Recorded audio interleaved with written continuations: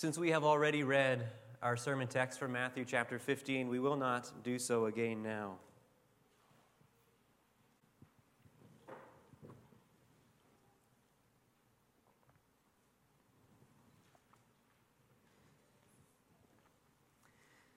Beloved congregation of the Lord Jesus Christ, do you have a household pet? I know some of you have birds of various kinds. Some of you have dogs, and some of you surely have cats. You love your pets. Have you heard of the term dog mom or cat mom, or perhaps even fur baby? In our culture, many people grow so attached to their pets that they consider them as almost a child. And to some degree, we can understand that. We spend a lot of time on our pets, a lot of money. But at the end of the day, our love for our pets is not the same as our love for our children. This becomes clear when we picture a Sunday dinner table. If a family is seated for dinner, there are places set for everyone. 8 smaklik. If it's a large family, you'd better get that food while it lasts. That Sunday roast will melt in everyone else's mouths but your own if you spend too much time on the mashed potatoes. Oh, but what's this, brushing your leg under the table? The dog is looking up at you expectantly, puppy dog eyes. He smells the roast probably better than you do, but you don't give him any. Food is for the family. Afterwards, he might get the bone from the roast or lick up the spilled mashed potatoes from the floor, but you certainly don't set him a place at your table. He's a dog. Even a dog mom would recognize that her love for her real children is simply in a different category than her love for a dog. And in our text this morning, the Lord Jesus paints a similar picture. In this scene, the Canaanite woman is a dog who is asking to eat the children's bread, the good news of grace offered to the people of Israel. She doesn't deserve it. In fact, none of us, not even the Israelites, deserve to receive the good news of grace. By nature, we're all unclean, full of dirt. We're dogs. But in our text this morning, we'll see that God gives grace to the undeserving. We'll see that he gave this grace first to the Israelites, but we'll also see that according to his plan, this grace overflows to the Gentiles. And we'll see that the gospel, while freely extended to all who hear it, only truly feeds those who accept it by faith. That brings us to our theme for this morning. In the household of faith, the Lord graciously gives the children's bread to a dog. We'll see first that the bread is offered first to the children and then to the dog. And second, that the bread is received only by true faith. First, the bread is offered first to the children and then to the dog. At the beginning of this chapter, Jesus was on the shores of Galilee. The Pharisees and scribes have a problem with Jesus and his disciples, and they've come all the way from Jerusalem to ask, "Why do your disciples break the tradition of the elders? For they do not wash their hands when they eat." They're asking a question about remaining ceremonially clean. In the law, God had given his people commands about holiness, which included how they were to keep themselves from being ceremonially unclean.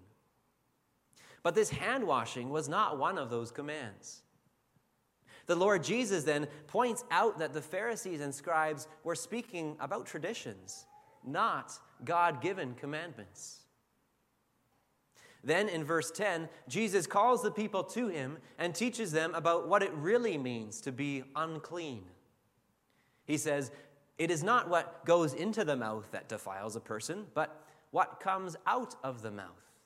What comes out of the mouth proceeds from the heart, and this defiles a person." It is sad that God's people, who were set apart to be holy, did not understand what it meant to be truly clean. And this is where our text begins. Jesus went away from there and withdrew to the district of Tyre and Sidon.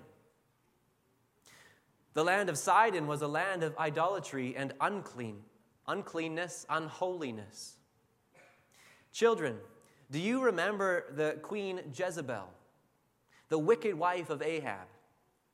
She was the daughter of the king of the Sidonians, and she was fiercely opposed to the ways of the Lord. She even persecuted and tried to murder the prophets. And Jezebel wasn't the only bad Sidonian influence on Israel. King Solomon also loved a Sidonian woman, and he went after Ashtoreth, the goddess of the Sidonians. So when our Lord Jesus went to the district of Tyre and Sidon, he walked into the heart of pagan territory, into the heart of an unclean people who had drawn Israel away from the Lord to worship idols. And whom does he meet there? Behold, a Canaanite woman from that region came out and was crying, "Have mercy on me, O Lord, Son of David. My daughter is severely oppressed by a demon." We might think, we've seen enough of Canaanite women, thank you very much. After all, what would the Son of God have to do with an unclean woman from an unclean people who had drawn God's people away from him? It was not a question of whether Jesus could cast out the demon. Earlier, we read in chapter 8 that he had cast out the spirits with a word from those who were oppressed by demons. So in a sense, one word is all it would have taken. But Jesus did not answer her a word. And his disciples, they're a bit put out by this woman. She keeps crying out. She's being a nuisance and perhaps drawing unwelcome attention in a foreign land. So they come to Jesus and beg him to send her away. From the way that Jesus replies, it seems that the disciples were asking, "Please, just heal her daughter so that she'll leave us alone." And now, for the first time in our passage, the Lord Jesus speaks. "I was sent only to the lost sheep of the house of Israel." He doesn't speak to the Canaanite woman, but to the disciples. This lesson is for them, and it's one that they've actually heard before. In chapter 10, Jesus had sent out these same 12 disciples to preach and to perform miracles. He had told them, "Go nowhere among the Gentiles and enter no town of the Samaritans, but go rather to the lost sheep of the house of Israel." To our ears, these words might sound unfair. Why would Jesus only go to the lost sheep of the house of Israel when everyone else also has problems? In the first place, we should remember that God didn't have to save anyone, not even the Israelites. But he had chosen Abraham and his descendants to be his people. In Genesis 12, the Lord said to Abram, "Go from your country and your kindred and your father's house to the land that I will show you. And I will make of you a great nation, and I will bless you and make your name great, so that you will be a blessing." And the Lord had made Israel a great nation. He had blessed them. He brought them out of the land of Egypt. He gave them the law. And he even gave to them his prophets to direct them back to his law. And now, in this next step of God's salvation, he sends the Messiah to the lost sheep of the house of Israel. The Lord Jesus is the son of David, the heir to the throne. David was the shepherd who became a king, but the Lord Jesus was the king who served as the good shepherd. He was sent to the lost sheep. Jesus ministered mostly in the land of Israel. He taught in their synagogues. He taught them in parables. and he performed miracles and signs among them. And if this is where the story of grace ends, we might expect the passage to stop here. But the Canaanite woman keeps going. She comes and kneels before him. And for the first time, Jesus speaks to her. It is not right to take the children's bread and throw it to the dogs. Again, to our ears, this might sound a bit harsh. But Jesus is really teaching the same lesson to the Canaanite woman that he had just taught to his disciples. Bread was a staple of life in ancient times, much like today. It was the basic food that fed many people every day.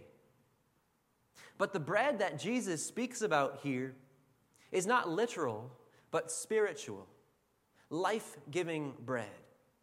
Just as our God provides our literal daily bread, so he provides his children with spiritual bread each day, the grace of his gospel.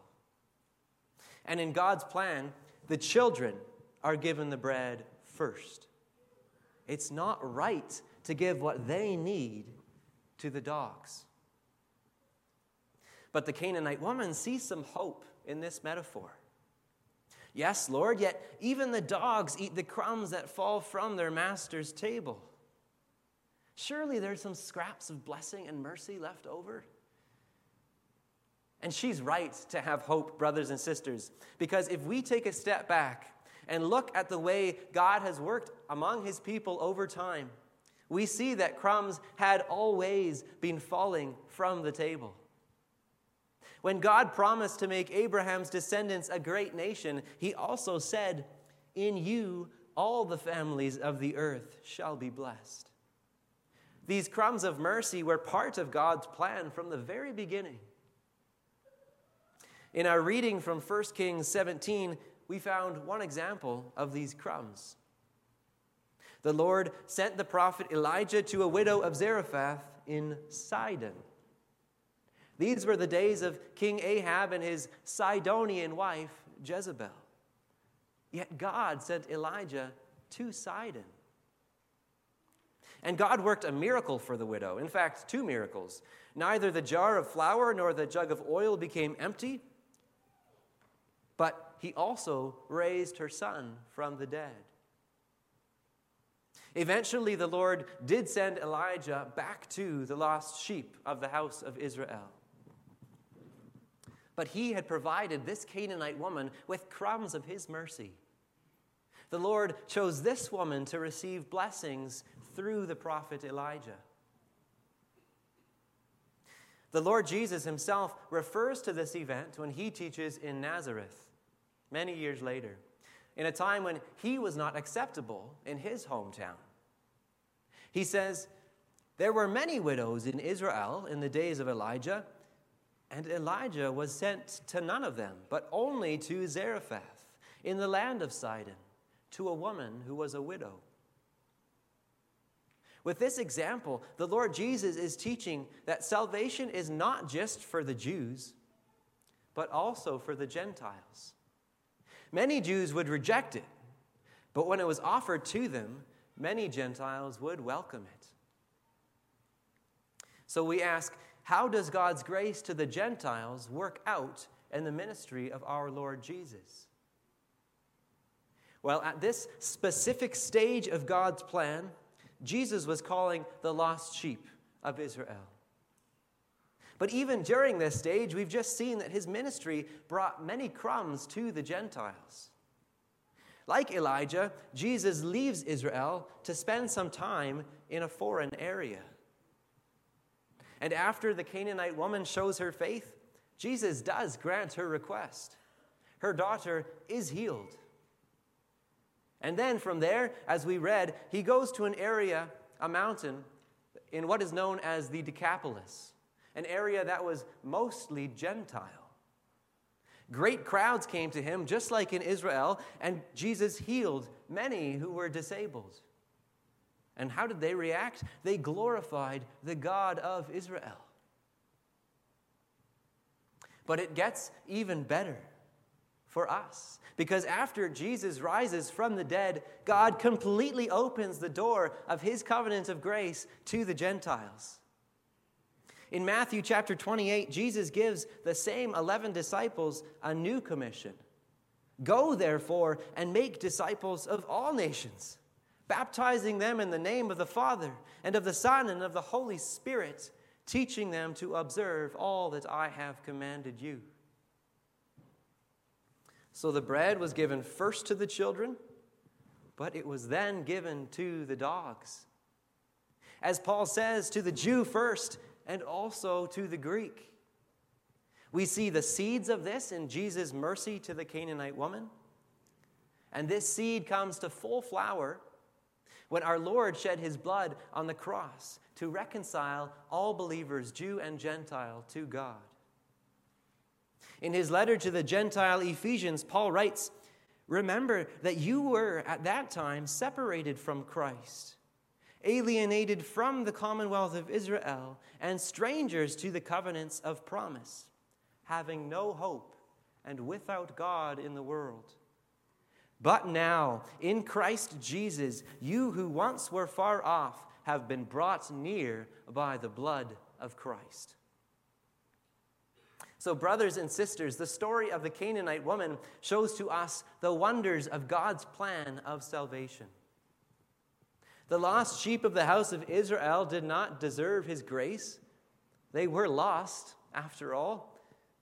And the Canaanite woman doesn't deserve his mercy either. We might have been asking ourselves, why does Jesus not answer this woman? Why does he seem so harsh to her? But we should really ask, why would Jesus answer her? And even closer to home, why would Jesus answer us? Most of us are not physical descendants of Abraham. If we go back far enough, most of our ancestors were no better than the people of Tyre and Sidon, worshiping false gods. And if we look deep enough, we're no better than the people of Tyre and Sidon either. By nature, we're as unclean as a Canaanite woman. Jezebel looks pretty bad, but what about you? We've considered in the last few weeks what false gods and idols we worship. The idols of self, possessions, property, power. But we don't need to look beyond our own sins for proof of total depravity. But God sent Elijah to the widow at Zarephath. Jesus answered the Canaanite woman, and God speaks his word to you all today. By his grace, God has brought the Gentiles into his covenant. He has made the unclean to be clean. He has given the bread of the gospel to dogs. Or maybe it's not so much that he has given bread to dogs, but that he has transformed us from dogs into children. We've been given a place at his table. We've been brought near by the blood of Christ. So how do we respond to this hope, to this good news of grace? Earlier in the chapter, we saw the example of the Pharisees. Jesus says, they are blind guides, and if the blind lead the blind, both will fall into a pit. The Pharisees were supposed to be those who ate at the table, the children to whom the bread was given. But they don't want to be fed by the words of Jesus. They don't eat the bread they've been given, so to speak. So we're left with this question: how do we receive the good news of grace? How do we eat the bread? And that brings us to our second point. The bread is received only by true faith.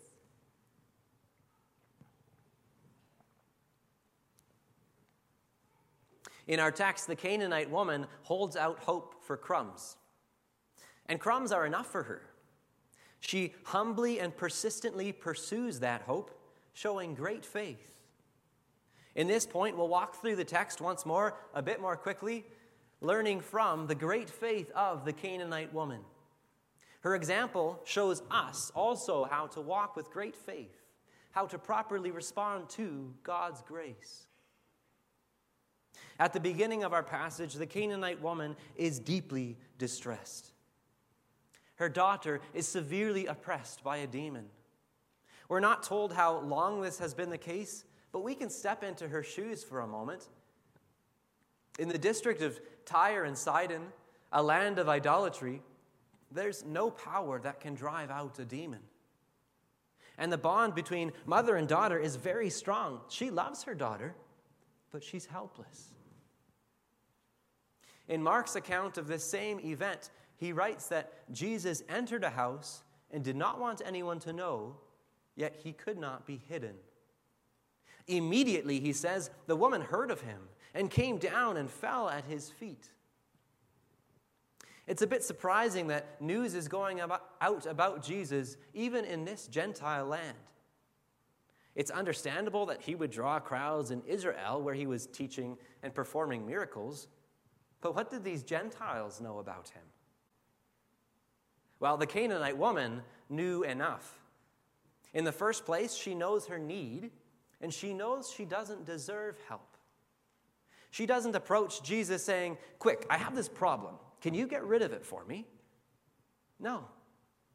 She was crying, "Have mercy on me, O Lord, Son of David." There's no reason he should help her, an unclean woman from a nation of idolatry, and she doesn't presume upon his help. But she has hope. The Canaanite woman also knew who Jesus was. She calls him Lord, Son of David. Elsewhere in the Gospels, the ones who call Jesus Lord are often those who come to him with special requests.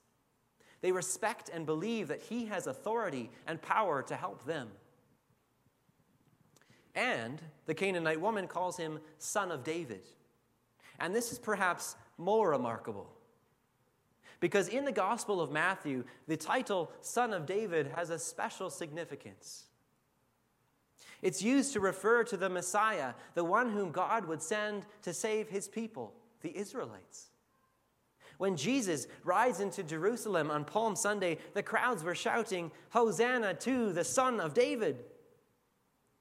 Later, Jesus asks the Pharisees, "What do you think about the Christ? Whose son is he?" They say to him, "The Son of David." So it's one thing for the Canaanite woman to know about King David. It's another for her to know about the Jewish Messiah. But it's still another to believe that the Lord Jesus was this Messiah. She had not only heard reports about him, but she believed what she heard. And if you know about Jesus, even the basics of the gospel, you can see that he's your only hope. The Jews had studied the Old Testament. They had heard Jesus' teaching, saw his miracles. They knew about Jesus, but they did not believe in him. This Canaanite woman, she was no scribe or Pharisee, but she had heard about Jesus, and she believed. She clung to her hope like a lifeline. But Jesus did not answer. And if we were Canaanite woman following a Jewish rabbi surrounded by his 12 disciples, this might be embarrassing. What a fool we're making of ourselves. Or maybe if we're being ignored, we might get angry. I'm a human, aren't I? Don't I deserve a response? But she came and knelt before him, saying, "Lord, help me." Her most basic request, her most basic confession is that she is helpless, but that Jesus is Lord and he can help her. She's been crying out, and maybe she's at her wits' end, "Lord, help me." Jesus answers, "It is not right to take the children's bread and throw it to the dogs." In the first point, we saw how Jesus' words and actions in this story point to grace and good news for the Gentiles. But if you were a Canaanite woman, you might not see that here. You might be broken, feeling even worse. Or again, Perhaps you would get angry. I'm a human, aren't I? Don't I deserve your help? But she says, yes, Lord, yet even the dogs eat the crumbs that fall from their master's table. Incredible. She humbly says, yes, Lord, you're right. I'm a dog, and it's not right for me to eat the children's bread. But even here, she sees hope. She knows that Jesus is her only hope, and she puts all her eggs in this basket. She is humble, but she's also persistent. And Jesus says, "O woman, great is your faith. Be it done for you as you desire." And her daughter was healed instantly. This is the moment that the passage has been building towards. With everything she has said, the Canaanite woman has been proving her faith. And Jesus proves here that she's put her eggs in the right basket. He's never met her daughter. He doesn't go with her to find her, the daughter, but he grants the woman's request, and he heals her from a distance. So the woman was right to trust in the power of Jesus. Brothers and sisters, have you ever spoken the words of the Canaanite woman? Have you knelt before God helpless and asked, "Lord, help me"? Does it feel as though God is not helping you? You've been crying out to him with real problems that really hurt you. And it feels like God is not answering you a word. Our text this morning has good news, has hope for you, because it proves that God hears you and he does answer you. Hear God's word, his answer to you this morning in our text. All we have needed, his hand has provided. Our greatest need is his grace, and that's exactly what he has given. Let us learn from the faith of the Canaanite woman. It's difficult to accept the words of Jesus, to hear that we are nothing but dogs, undeserving of help. But grace is so much sweeter when we know the depths of the sin that we've been saved from. So in humility, with patience, with perseverance, cry out to God for the bread that he provides. The Canaanite woman was patient, and that was probably painful. She didn't receive an answer at first, and the answer that Jesus gave probably wasn't what she wanted. But then, in the end, the Lord did reward her faith. Child of God, the Lord also knows your faith. He sees your grief, your needs, and he answers in his perfect provision, in his perfect timing, by his perfect power, with his perfect grace. The Lord told this woman, "Great is your faith." How amazing would it be to hear our Savior say that to us? Especially when we consider that the source of our faith is not our own goodness. It's not our own efforts. Part of God's grace is that he sows every stitch of faith into our hearts, start to finish. Let that encourage you this week as you seek his grace, the bread that he provides with humility and perseverance. Brothers and sisters, guests who are among us, do you desire crumbs of mercy, the bread of the gospel? Eat freely by faith. If you've been eating for a while, eat some more. Be nourished at the table alongside God's other children. But if you've never eaten before, if you don't know the Lord Jesus as your Savior, humble yourselves. Know your helplessness and don't stop crying to God for his grace. The Lord will sustain and feed all those who seek him in true faith. Congregation, let's return for a moment to the dinner table, to the Sunday roast and the mashed potatoes. Even a dog mom would admit that there is a difference between her dog and a real human child. There is no place set for a dog at a family dinner table. But in our text this morning, we've seen that the Lord Jesus, he does feed the Canaanite woman a dog. It's not as though he sets a place for a dog at the children's table, but in his wonderful plan, he does something unthinkable. He has transformed unclean dogs into his holy human children. He sets them a place at his table. He accepts them into the household of faith. This table is richly prepared, and there's always food enough for everyone. You don't have to watch carefully to make sure that you get your share of the Sunday roast. There's grace enough. But in order to get your share, you must eat with faith. You must recognize your undeserving place at the dinner table, and you must come with faith. Only then will you be nourished by God's grace.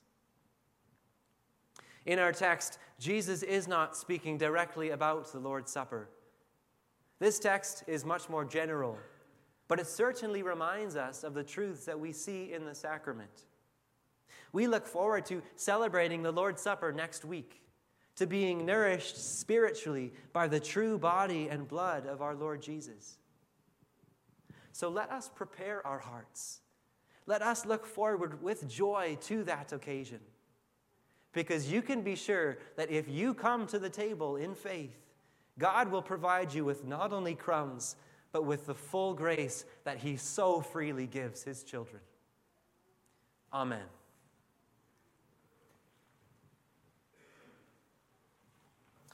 Let's respond now with praise to the bread of the gospel given to us from the words of Psalm 87, the verses 1 through 5.